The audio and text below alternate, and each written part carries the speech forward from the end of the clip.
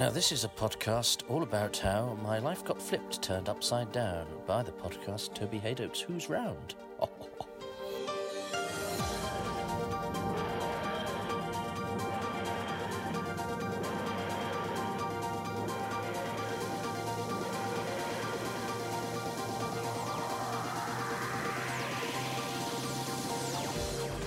I'm in the Club for Acts and Actors again. If you want to stalk me, you'll know where to find me. But I'm so delighted that this one has occurred, because there have been a couple of occasions where it could possibly have done, and I didn't pluck up the courage. But we've done it. So I'm going to ask my latest victim to tell me who he is and why I'm talking to him about Doctor Who. Hello, Toby. Hello, all. My name is Joseph Marcel, and I think... In fact, no, I don't think. I know I was in an episode of Doctor Who, and for heaven's sake, I cannot remember what it was called. Ironically, it's called Remembrance of the Daleks. Well, there you go. Yes, Remembrance of the Daleks, yes. And actually, it's only a one-scene part, but what a beautiful scene and what a beautiful part. Do you remember much about it? Well, I remember it was... Do I remember much? Yes, I remember it was...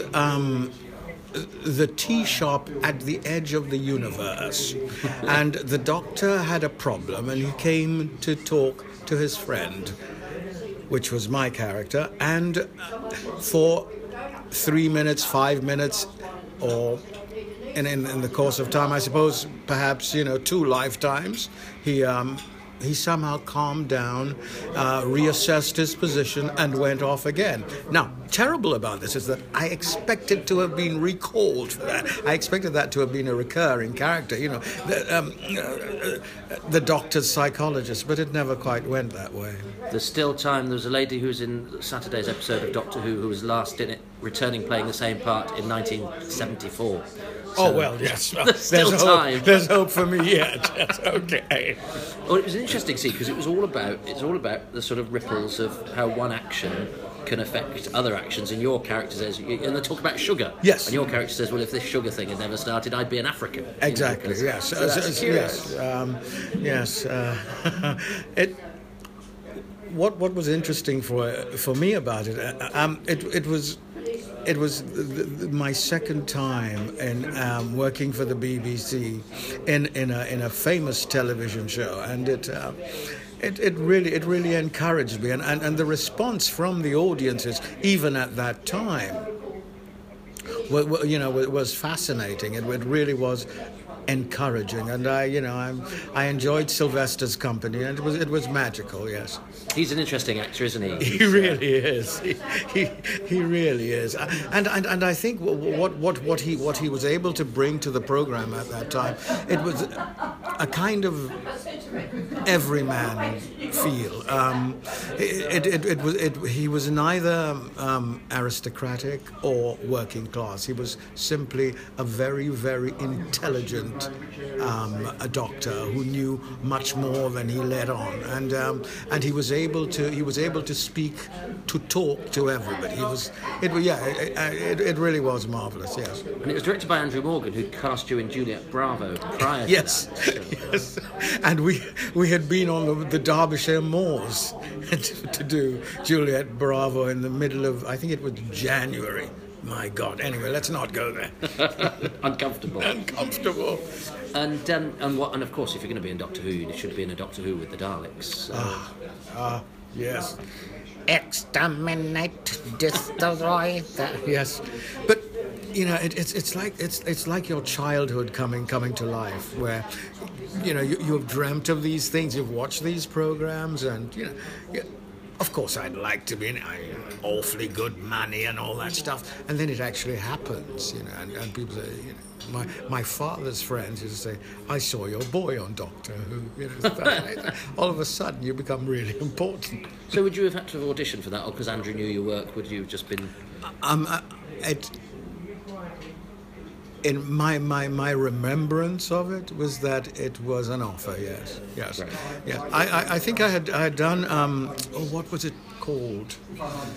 It was about an oil company mogul. The Troubleshooters. Troubleshooters. Yeah. I had done. Yes, that was my first BBC. Then that, and yes, Juliet Bravo. Yeah. Well, let's. Doctor Who is a mere smidgen of a very illustrious career and CV. So let's find out how you got there, and in fact how you got here. What was your background? I was born in St. Lucia in the Caribbean, in the West Indies. My parents came to England in the 50s. My father was a carpenter and my mother was a housewife. And we came to England to rebuild the mother country after the war, which was fun. I grew up in Bermondsey, which was a bomb site at that time. I went to Ilderton Primary School and to Peckham Manor School and Brixton College, Wandsworth College, Lewisham Technical College, Hampstead Studios, where I learned to become an actor. And yeah, I was, and I still am, a Londoner. Yes, I am now. I will be 70 years old this year, and I have lived in London for over 62 years. Wow. And what was it about the theatre that lured you to it? Now, back in the 60s and 70s, the man called Michel Saint-Denis, I think, who was one of the producers of the Royal Shakespeare Company, right, created something called the World Theatre Season. And at the Aldwych at that time, there was a company from America presenting a multimedia entertainment called Black New World. Now, I was training to become an electrical engineer at the first water-cooled nuclear power station in Calshot in Southampton, and I used to come to London on weekends so my mother can do my washing and to meet my friends. And we were off to some club on Kingsway, and we'd cross the bridge, Waterloo Bridge, and we were walking towards Kingsway, and there were these huge posters of black actors outside the Aldwych Theatre, and we thought we'll go and see this. So we paid £0.50, which is 2 shillings and sixpence, 22.5p, and we went up to the gods to see this thing, and that was my road to Damascus. That was where it happened. I saw it, and I was hooked from that moment onwards. So every weekend my friends and I would go to the theatre before we went chasing people's daughters, and and we'd go to see things. I saw some amazing theatre. I think I saw The Man, no, that was later. I saw things like Next Time I'll Sing to You, Lady Windermere's Fan, oh my God, lots and lots of things that I would not have otherwise been part of my daily life. All of a sudden on the weekends it became something, and I kind of immersed myself into this culture. Then when I got my higher national diploma, and I decided I really did want to become an actor, and I moved from Bermondsey to West Hampstead, and somebody introduced me to a lady who has since passed called Nina Finberg, and who later became Nina Percy, who was an LR. Let's not go into the acronym. Anyway, she was an examiner for the London County Council, which later became the Greater London Council. She taught at the arts educational schools, etc., etc. And she kind of guided me towards becoming an actor. And she had a small school in Hampstead called Hampstead Studios, so I went to that. And I really I got my first job was going to I think it was called Theatre Centre, Brian Way's Theatre Centre, because at that time to work as an actor you had to have a provisional equity card at least, and to get a provisional equity card you had to get a job, and you had to serve 40 weeks becoming a full member, because you couldn't work in the West End if you weren't a full member, etc., etc. So I got my weeks and I started off. I did that. I did 13 weeks of that. Then I went to Sheffield, and I did a year at Sheffield. I played all sorts of things. Alwyn Wymarks, The Technicians, Endgame. Heavens, I can't even remember them. And then I came to London in 1971, the winter of 71. I auditioned for the Royal Shakespeare Company in January 1972. And I joined the Royal Shakespeare Company for that season, the Roman season, beginning in 1972. That's some nice parts. I mean, for a young actor playing Eros in Antony and Cleopatra is not bad. You get some scenes with Antony, and you get to kill yourself rather than him. Oh yes, beautiful, and it was filmed, so it can still be seen. Praise the Lord. Antony and Cleopatra is one of my favourite Shakespeare plays, and I think that production, and I've never quite seen it got right on stage, but didn't see that on stage, obviously, but I have the video of it, and I think it's a fantastic production. I think the leads are brilliant. Oh yes, Richard was wonderful. Richard and Johnson Janet as Antony, Corin Redgrave, people like that, and I also played the boy Lucius in Julius Caesar, to the great John Wood's Brutus and Patrick Stewart's Cassius. But one of the most astonishing actors at that time was a man called Mark Dignam, who played Caesar. Extraordinary actor. He did a lot for the RSC. Oh yes, he did. Yes, a lot. Yeah, and for the Actors Union, for Equity. Oh yes, of course. Yeah. So what was extraordinary about him? He was one of the first actors that actually came out and spoke about the kind of the multiracial aspect of our society, because when we played Julius Caesar at Stratford, when we came to London, I was given Decius Brutus, and there was some not. It would be unfair of me to say there were protestations, but it was not acceptable. Well, not outwardly acceptable. People muttered behind their hands about it. And Mark Dignam was the first to say, no. This shows you the long arm of the Roman Empire, which is also the long arm of the British Empire. So why shouldn't he play Decius Brutus? Yes. Well, it's interesting, isn't it, that colour-blind casting is something that is still talked about. Yes. We haven't got over ourselves, even though this was 1971. Well, you see, I think the problem is in the phrase itself. The phrase presumes that there is no colour difference, and in my opinion, I feel that is not precise. I think it should be non-traditional casting. So traditionally, a white actor used to black up to play Othello because they were, until Ira Aldridge came and changed that. Traditionally, Hamlet is played by a white actor, and so what we're doing is we're transforming certain traditions within our profession, and I think that's much clearer. But what about, say, I remember seeing the Scottish play at the RSC 20 or so years ago, and old Seaward was a white actor, and young Seaward was a black actor. Yes. So that's not the same as playing with tradition, is it? Because that's actually asking. Well, yes, but the tradition is that a white actor would have a white son, not a black son.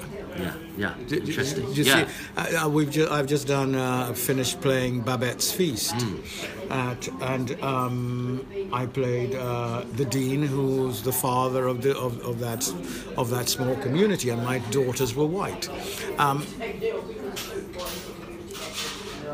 I think what people discussed was the fact that I played the general also, and the fact that the general was black, not the fact that I had the father of two daughters.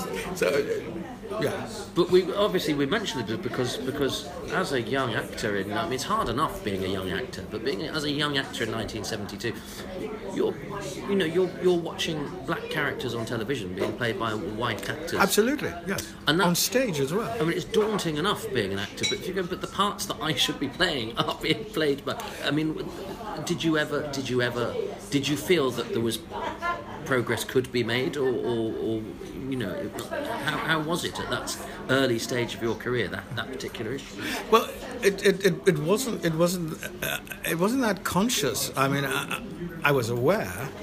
I knew what was going on. I knew how the game is played and what not limits, but what was prescribed and what wasn't. But in the course of it, I met some astonishing people. Trevor Nunn, no less, but the great Morris Daniels, God rest his soul. People like that, decision makers who were aware of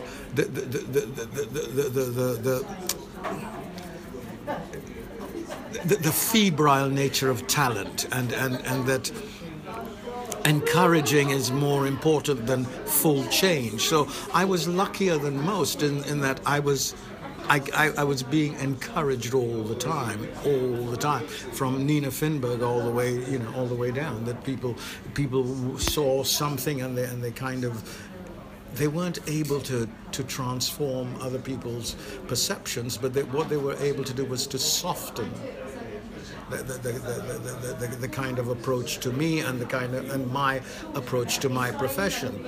Of course, there were a lot of things I would have loved to have played and I didn't, but in the kind of autumn of my life, there have been some all those years of practice and comprehension and honing of that little grain of talent that I have has led to me. I've played King Lear. Othello hadn't been played in London for 50 years by a black actor. The last person was Paul Robeson in 1936 firstly with Dame Peggy Ashcroft and secondly anyway for 50 years. And I was the first to do that, indigenous, to play it in London in 1984, directed by Michael Boyd at the Lyric Theatre in Hammersmith, which led to my playing King Lear for Shakespeare's Globe, taking it all over Europe and then to the United States, East and West Coast, and that's thanks to people like Dominic Drungool, who also decided that as a St. Lucian I ought to be the person who presents the greatest work by a St. Lucian, which is Derek Walcott's Umaros, which won the Nobel Prize, which we did and presented at the Sam Wanamaker Theatre, directed by Bill Buckhurst, and we took off to the Caribbean for Mr. Walcott, rest his soul, and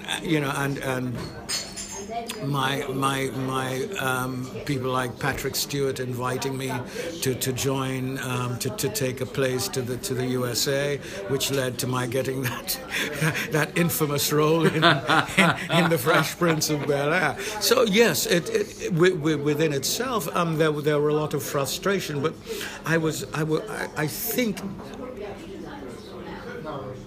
I was not arrogant enough to have ignored the advice and the kind of encouragement that other people gave me, the way people calmed me down and said, just bide your time, yes.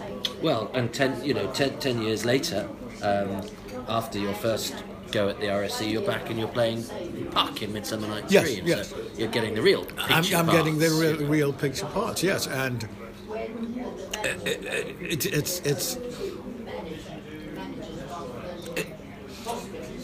it's kind of unusual in itself that I'd from that time I had a choice of what I did and where I went to, and I kind of understood the kind of actor that I am, and And so I pursued that. I pursued theatre in Africa, and one of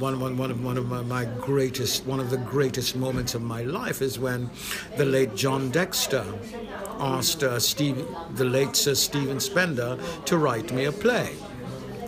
And he wrote the amalgamation of Oedipus Rex, Oedipus at Colonus, and Antigone as one play called Creon, which I played, and John also asked me to play Brutus and Julius Caesar, which we took to India and most places. So there is a lot I wish I had done, but there's also a lot that I did get to do, and I pride myself in, because I've worked in other countries, English speaking or otherwise, and I am still astonished by the kind of colour-blind casting that we have in Great Britain. Interesting. Yeah. And what is it about because you've done so much, but you've excelled at the classics. So what is it about? Did you realise that early on that you had an aptitude, or was it something that inspired you? Or did you just fall sort of that way by accident? I don't know. As we know, nothing is accidental. I mean, I did have when I was doing my O levels an English teacher who. No, it wasn't English in those days. It was literature. English was different from literature. It was literature, and who used to read Julius Caesar and all and the three plays that we had to study to us in the lesson, and I think that had a lot to do with it. But it's really. It's grace and dumb luck, or it's. I think it's. I mean, I wouldn't. I think I wouldn't be that presumptuous to say it's 100% grace, because I don't think I deserve it, and I wouldn't say it's 100% luck either. But it's a lot of grace and a lot of luck. Yes. I can't leave the RSC without asking, because you were on stage with the Coriolanus of Nicol Williamson, who brings with him a tempestuous reputation. So what was it like up close? An unpredictable actor. He was an astonishing actor. He really was. I mean, if you'd seen his Hamlet, I mean, he was amazing. And his Coriolanus was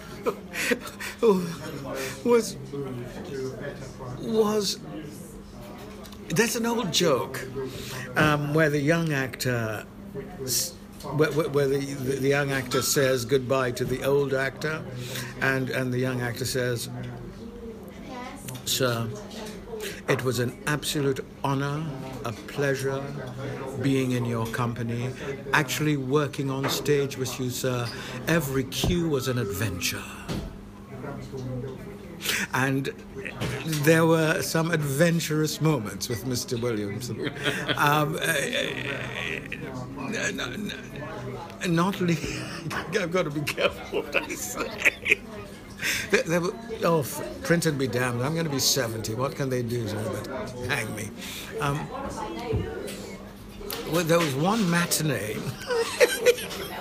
we were playing Coriolanus one matinee, and I played the Volsky lieutenant and the second serving man.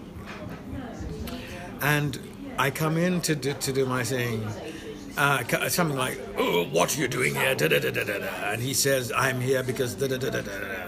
And I say, "Da da da." And so I come in. I say, "What are you doing here?" And he says the lines of the answer to the third serving man.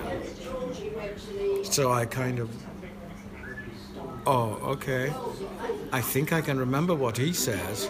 So I said the third serving man's next line, and he kind of looks at me like, You're not the third servant. Why are you saying me like?" And I'm thinking, but that's what I got to say. You just. So he says the next one, and then I say the next one, and we're totally confused. And our stage manager at the time was a man called James Langley, who's become a very important person at the Royal Shakespeare Company. And James walked around to the other prompt side and kind of waved at us. And so when he waved, I walked off, turned around, and came running back up. What are you doing here? And he gives me the second serving man's lines. Because we would have just gone on. But I think he was surprised that I could remember. So you actually saved the show. That performance. Yeah. Well, you've having done the RSC, you've also you've worked for the three major theatres, the RSC, the National, and the Globe. Yes. What are the differences between the three institutions? God, you don't get it easy, do you? What are the differences? In my lifetime, the differences were I was a young, enthusiastic actor when I first went to the Royal Shakespeare Company. There were people like Cicely Berry, John Barton, people like that. B.H. Barry was Fights, and there was everything a young actor would need. And so I just lapped it up. I absolutely immersed myself in it, and I lapped it up. Then when I went to the National Theatre the first time was to do Master Harold and the Boy. No, the first time was with Painsplough Theatre Company in 1977. We had been on tour with two shows one was called Motorcar, and the other was Richard III Part 2, both written by David Pownall and directed by John Adams. The company at that time was Harriet Walter, Stephen Boxer, Diana Kyle, Eric Richard, Robert McIntosh, Fiona Victory, myself.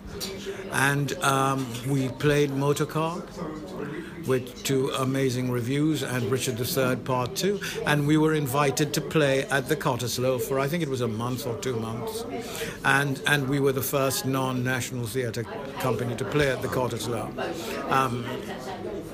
Harriet has gone on to become a dame, and Stephen is one of the great actor musicians around. Then my second time was to do Master Harold and the Boys, directed by Atul Fugal. And that was an extraordinary experience. I later worked with Atul on Cry Freedom in Zimbabwe. He is an astonishingly well-informed man. And my third time was to do Peer Gynt with Chiwetel. And that third time I was famous, and so it was an entirely different experience. Yes, but again, the work itself, as in all three companies, the Globe, the National, the RSC, the work was challenging and uncommon. Going to the Globe, I was introduced by Nicholas Kent to the late Sam Wanamaker after my Othello at the Lyric in '84, and he asked me, would I like to? He's going to rebuild the Globe. Would I like to be on the artistic directorate? So I've been there ever since, and I hadn't worked with them. Circumstances, and then Dominic Drungle, invited me back, and what's his name? I did Leonardo in Much Ado and things like that. Yes. Yeah. And what's it as an actor, what's it like being on a board? I mean, is that? Oh my God! It is confusing, in that you can't. Well, you think within yourself that everything you say is about touting for work, when in fact it isn't. You're expected to contribute and to have very clear observations, about the plans that are being put forward. So it is very difficult, and of course, no, because you're not. You're not somebody who deals with. Okay, you're not a bureaucrat. It sometimes can be quite difficult because you have to be very clear with your explanations and reasons for certain things, and sometimes your artistic vision is not as subjective as the other members of the board. So it's very, very difficult. Yes, it's very difficult, but it's a lot of fun. Well, before we move to television, there's one other stage thing that needs to be talked about. I think is that you were in the very first the origination of Our Friends in the North, which of course became a television legend, but it started on stage with Jim Broadbent and Roger Allam, and so that as a piece of work that had an enormously long sort of gestation, didn't it? It really was, and it was also at the other plays, the Pit. And the Barbican, it was. How do I? This is not in the best taste, but it's a fact. We just had the Moorgate tube disaster, and the part of the tunnel had been sealed off, and we were in the pit, which was adjacent to that tunnel somewhere. I think it was below us. And one of the strangest things about playing that play in the pit, I mean, I think gradually I don't know, but there were moments especially during our technical rehearsals, that you felt this presence around. Everybody did, yeah. It's the most extraordinary thing. Anyway, that's my superstition. John Caird was wonderful. John Caird as a director was just a lot of fun to work with. For myself, it was the first play where a black character actually stands up and chooses not to kill someone, not to kill a white person, his so-called oppressors. And I thought it was a lovely play. I thought the African sections were a bit underwritten, but even more so in the TV version. They're not in it. Right. It was an amazing company, and I really enjoyed it. And it's another one of these situations where you're asked, "Would you like to do this?" And yeah, it was. Yeah. Right, let's go to television. We will get to the biggie, but before that, you did a thing called Empire Road. Oh my God! That seems to have Norman Beaton, Thomas Baptiste, Rudolph Walker. Yes. I mean, any black actor. I think Earl Cameron must have been on holiday. I don't know. A sort of groundbreaking thing in a way that it showed lives not often shown on British television. Yes, the kind of sociology of it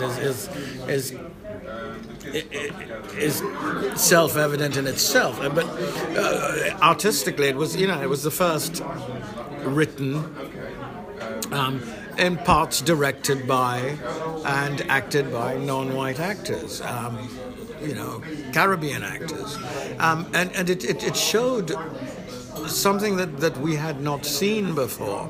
The kind of the aspirations, the hopes, and the triumphs as well of a black community trying to integrate and become part of the host society, but they are what they are, and It was at a time when I think Sir Derek was doing his Claudius on the television, and the character that I play, they had decided that it would be great that if he started as well. So I may not have been doing ancient Rome, but I was certainly doing ancient Birmingham. Yeah.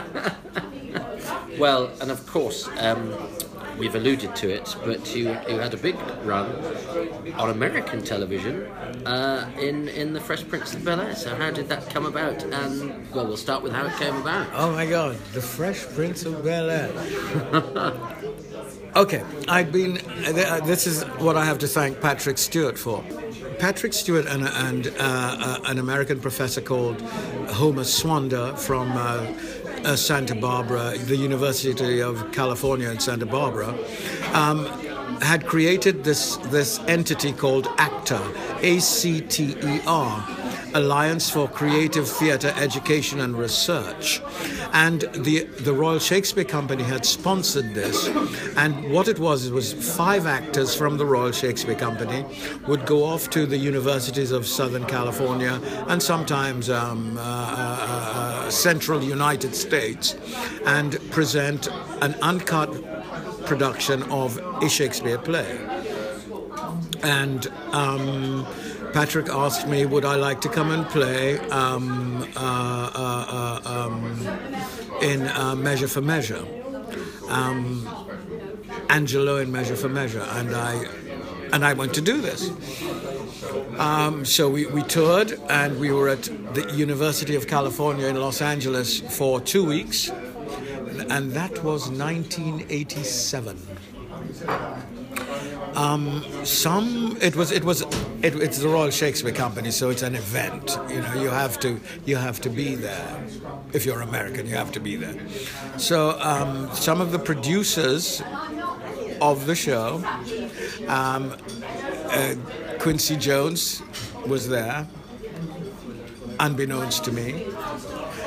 Then in 1990, we played for 2 weeks. It was a great hit. I came back to London and tried to get employment. Unbeknownst to me, in January 1990, my agent got was January? March 1990, my agent got an inquiry from an American, what are they called? Casting detectives, I think they were, and saying, we're looking for your client, Joseph Marcel, We tried the Royal Shakespeare Company, and they said he was no longer a member. We want him to be in the show. Do you represent him? My agent said yes. How did you find me? Said a casting director called Sally Steiner, I think it was, said that you were the person that represented him, and so my agent said, yes, I represent him. What do you need? He said, we want him to put something on tape for us. So they sent this scene from The Fresh Prince of Bel-Air, which I put on tape. I sent it back. We sent it back. And it was the old videotapes. I mean, it wasn't none of this iPhone stuff. It was proper, And meantime, I am playing in a play called Joe Turner's Come and Gone by the late August Wilson of the Tricycle Theatre. So I'm doing an American play in London, and Americans are asking me to come and do an English character in an American television series. So we do this, and so let's say we send it off to them on Tuesday. So they got it on Tuesday night. They saw it on Wednesday. They called my agent on Wednesday night because they're 8 hours behind us. Like they want it done again, and they want to add this, and this to it. And can you send it back as soon as you can? So we did it. We sent it off on Friday night. On Saturday night, my agent got a call saying, oh yes, can he be in Los Angeles on Monday morning? And my agent said, no, he can't. So, kind of, with hindsight, I thought, my God, what do you mean? No, I can't. Of course I can't. But I'm in this play, and it'll be finished in 2 weeks. And that's, he can't leave the show. And they said, oh, that's okay. When he's done, just let us know. So they sent the tape. We did the tape. 2 weeks. Waited the 2 weeks. Then I flew TWA from Heathrow to Los Angeles. I flew economy. Outrageous. I arrived. Somebody met me at the airport and took me to the hotel in the Universal complex in North Hollywood, which is where all the studios are. I walk into my hotel room, the phone rings, and everybody knows me, and I know no one. So I do this. They said, you're fine. Rest. This is Saturday. Rest Saturday. Rest Sunday. We'll pick you up at 9 o'clock on Monday morning and take you to the studio to meet everybody. You have, said, can I call my agent? Said, no, do what you like. Call whoever you like. Just use the phone. Do what you like. Have a good time. We start work on Monday. So I have a time. Call my wife. Call my agent. Call all my friends. Say, I'm here. I don't know anybody. I don't know what the hell's going on. What am I going to do? So at 9 o'clock, car comes, takes me to NBC Studios in Burbank, which is about 2 miles away. I go in. I meet all these people. Then they said, oh, come and meet Will. So they take me to meet Will. And the director of the pilot is Debbie Allen. Another legend. Another legend. And she just finished Fame. So so all Quincy and all the important people were there, but they were all the California people. And so I do this with Will, and Will changes the lines, and I go, I'm sorry, is that how he's going to do it? And they sort of went, and Will sort of went, yeah, man, I said, oh, well, yeah, I can cope with that. I just, I'm old-fashioned, I kind of, they teach us, read with it. I say, it just kind of, so we improvised, and of course they fell about. We had a lot of fun. And they said, okay, we'll have a break. We're going to the main building. We have other things to do, but we'll call you in a while. So I walk out of the building. I walk outside to have a cigarette. And I get outside, and there's this huge man. I've never seen such a huge man. Huge fella standing out there, smoking a cigarette. And I light up. He says, so we start talking, and I said, I'm Joseph Marcel. I said, I'm James Avery. I said, oh, right. I said, what you said? They want to see if I can play the butler in this thing. I said, all right. He said, you got an accent. I said, okay. He said, where are you from? I said, I'm from London. He said, what, you from London? I said, yes, London, England. He said, oh, what, they brought you here? I said, yes. He said, I've just met Will. I've just had this audition. I said, oh, you're not auditioning, man. If they flew you over here, you got a job. So it means I ain't got a job. I said, what do you mean? He said, I'm up for the butler. You see? So I said, so we're smoking. He said, what are those cigarettes? I said, there's a British cigarette. I said, oh, let me have one. So we talk, and then we start, and eventually we get to talk about theatre. And of course, we have this rapport because we're both into theatre, and so we become firm friends that moment on. I have to forget about him because I'm called back, and I get taken to the main building, and I'm supposed to meet the network. And the network is the representative of every affiliate of NBC in the United States. So there are at least 50 people, and they're all in their 30s.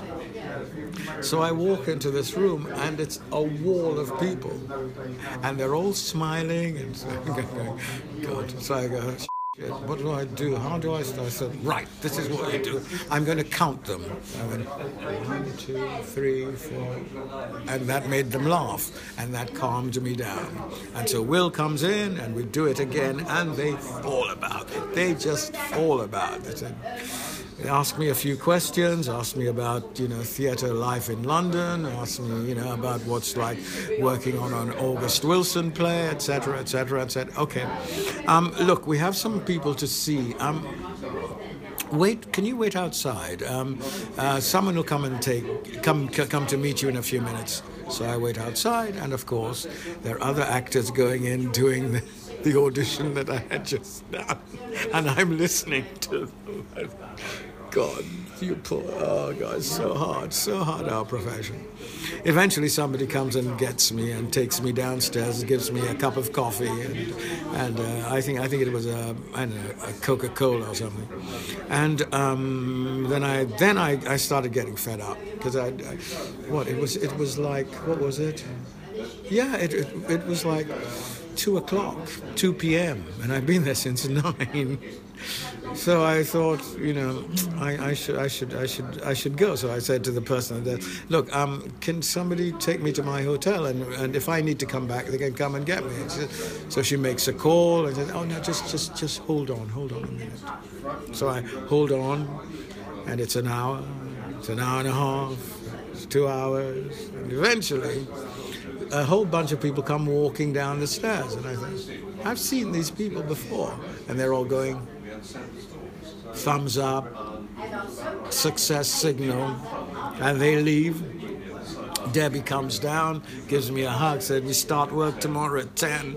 Then all the other people, and then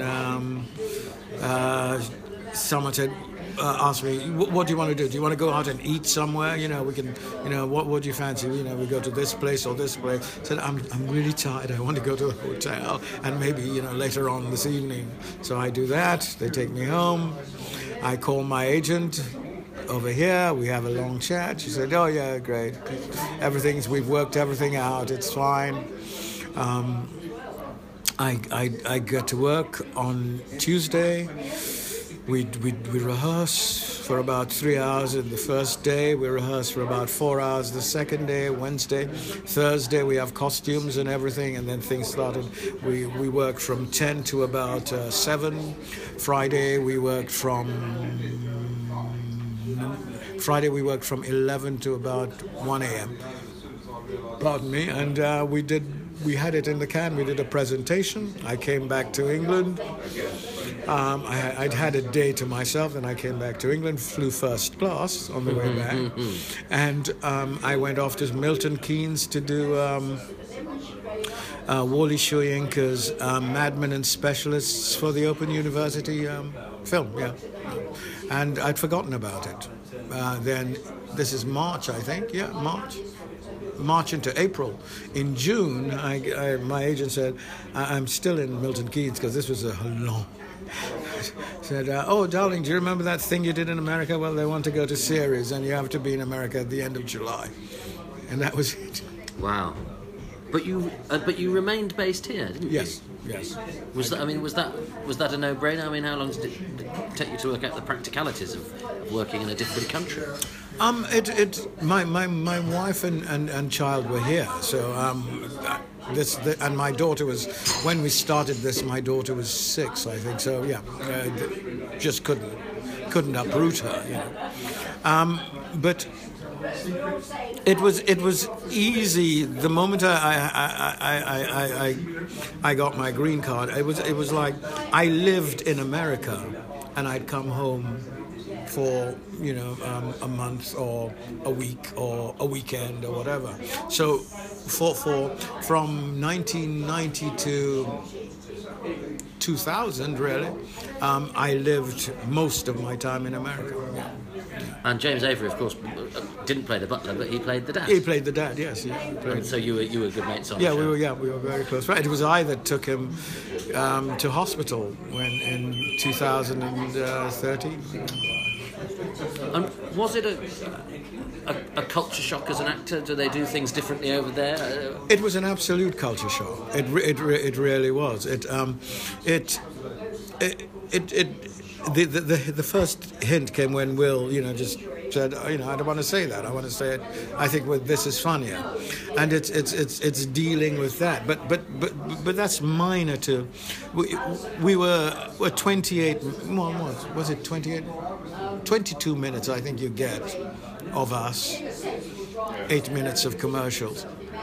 But we had 12 producers, of which I think 5 were executive producers, and we had a supervising producer. So we had all these people writing the show, and you learned to cope with not only the writing as rehearsal, but writing as performance. So at the end, during a taping, and we taped live to an audience. They came to see a funny theatre piece it was usually about half an hour. And then they went home, and then we tightened and sweetened as we needed to. So they came to see a show. And in between setups, they would make suggestions. They say, say this instead of that.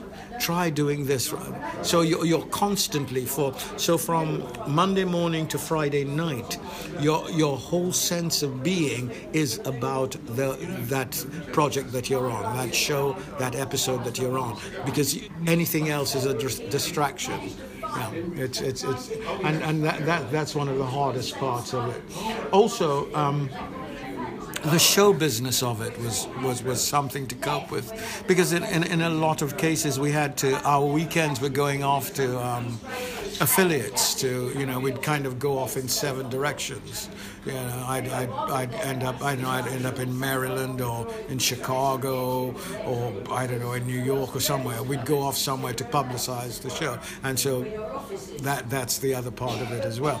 And of course, American actors are not very secretive about how much they're paid. So everybody knew whatever. That's different from us as well. But we have a kind of reverential fun with the stuff we do. If you're doing a speech from from Julius Caesar, friends, Romans, countrymen, lend me your ears. I come to bury Caesar, not to praise him. I mean, sometimes, some say, friends, Romans, countrymen, lend me a $5. Just to bring, and American actors find that really difficult to cope with, because it's it's not what's written. Right. And yet they improvise a lot. Yeah. For me also, I was the foreign brother, and it took about 2 years for people to trust me.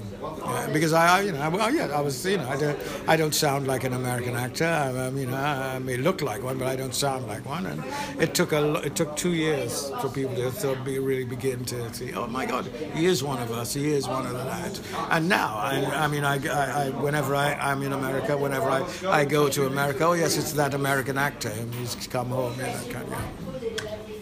And it's a peach of a part. Oh, heavens above, yes. I mean, he must have been fun to play. Oh my God, heavens. It's. I think I'm probably one of the few actors who would say, actually, it's better if he has a look here and doesn't say anything. Yeah, and I don't think they'd, because everybody wants to say things, and I think it kind of took the producers by surprise that I was willing to say, I think he's just looking. It's funnier than actually saying it, and they went with that, and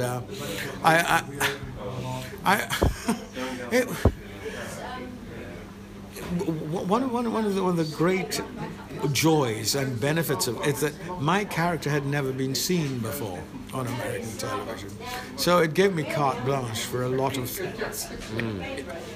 Brilliant. Yeah. And I've used up far more of your time than I said I would.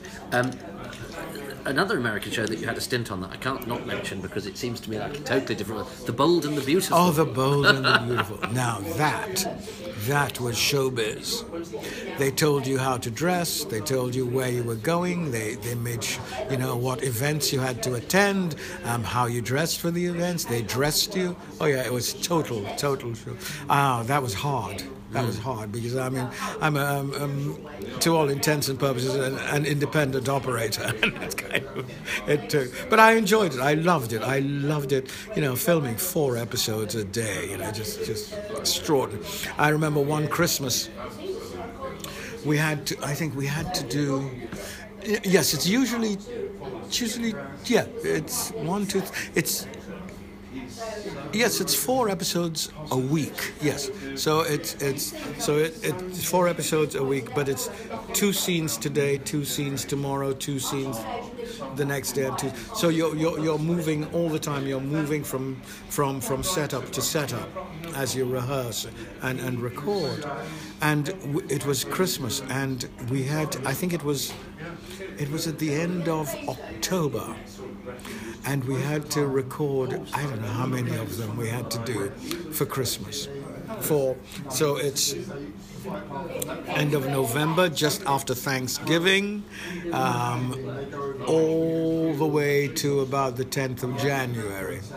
And my God, that was hard work. But I loved it. I loved the showbiz of it. I enjoyed it I was like kind of observer, really, because it's like you see these things, and and the thing about America is that nothing succeeds like success. I mean, it's the most. I cannot put it into words. Everything was taken care of for me. So I said, yeah, bloody hell, I'll wear that suit. Can I have it afterwards? Yeah, of course you can have it. What they do is that they corset you and they wrap you in cotton wool, and they really take care of you. Well, you've done Othello, you've done King Lear, you've done Willy Loman. Yes. So, are there parts that you still covet that you would like to, if I was to do this interview again in 10 years' time, that you've got under your belt? Well, I'd like to do either Volpone or Mosca. That's what I'd like to do. And I was thinking of Arturo Ui, but somebody's just done it. So, I'd probably like to do that as well. What else?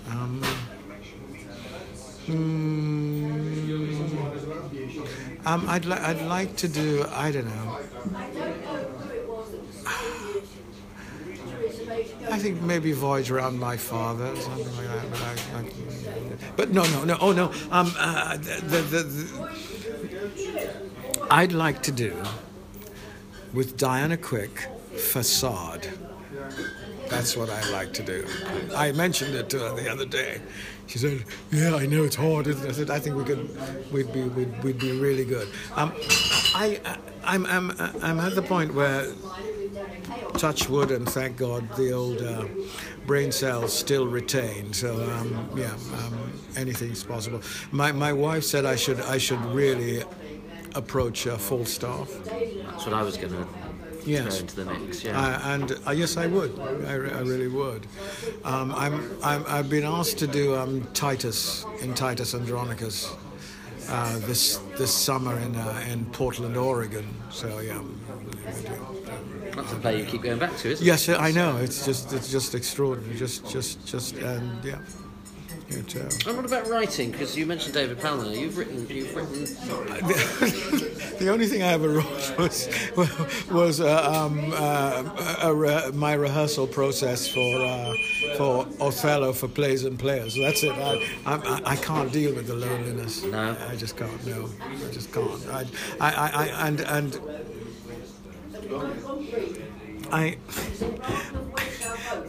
I want to be, I don't know, Stoppard or Pinter or Shakespeare.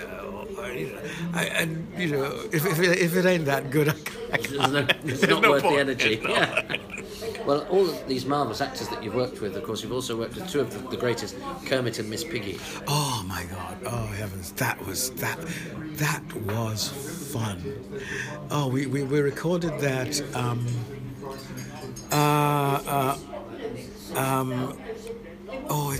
It's Sepulveda Boulevard in Los Angeles, but it's right down kind of west of Los Angeles, and it was the most magical, the most wonderful.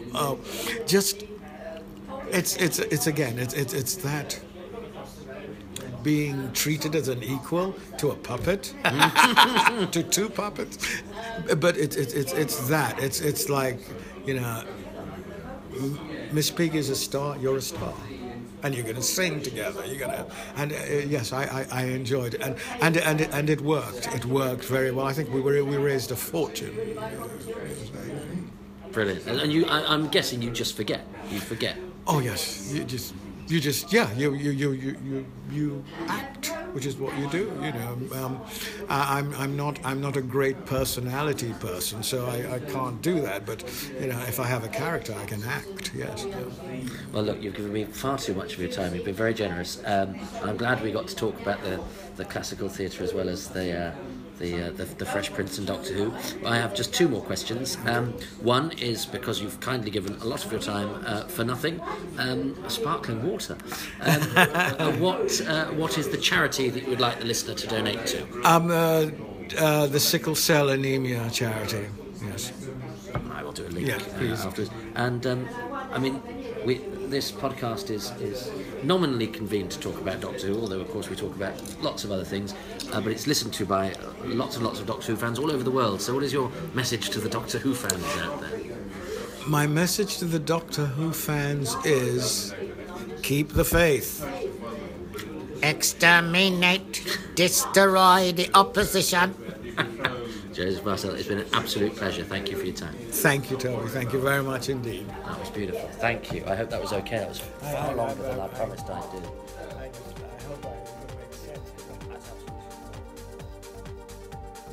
My thanks to Joseph Marcel for that very long interview. Thanks so much to Joseph for his time there, and to Amanda Boxer, the actress who facilitated our introduction, which was very kind of her. Joseph mentioned the Sickle Cell charity. Now, the one that popped up first when I did a search was the Sickle Cell Society, all one word, Sickle Cell, SICKLE CELL, Sickle Cell Society.org. But there are others, so if you want to have a look, decide. But any donation, of course, greatly appreciated. That's it for this week. There's a special one next week that ties in with a forthcoming DVD release, which is very exciting. So tune in for that next week. In the meantime, thanks for listening and take care of yourselves. Bye-bye.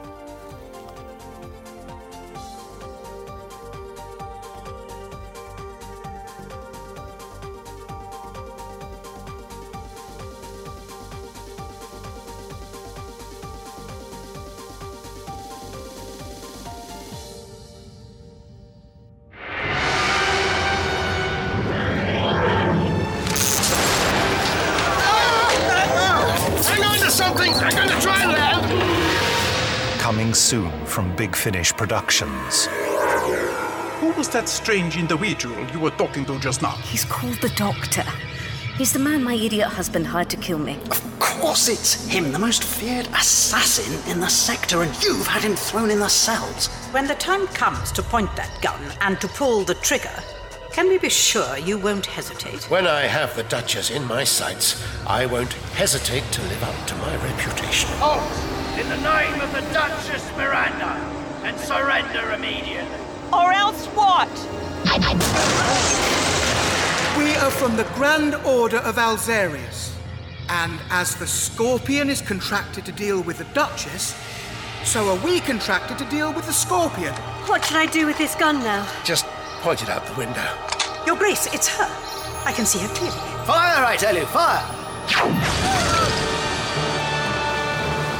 Doctor Who, Kingdom of Lies. Doctor, your time is up. Coming to get you, ready or not. Big Finish. We love stories.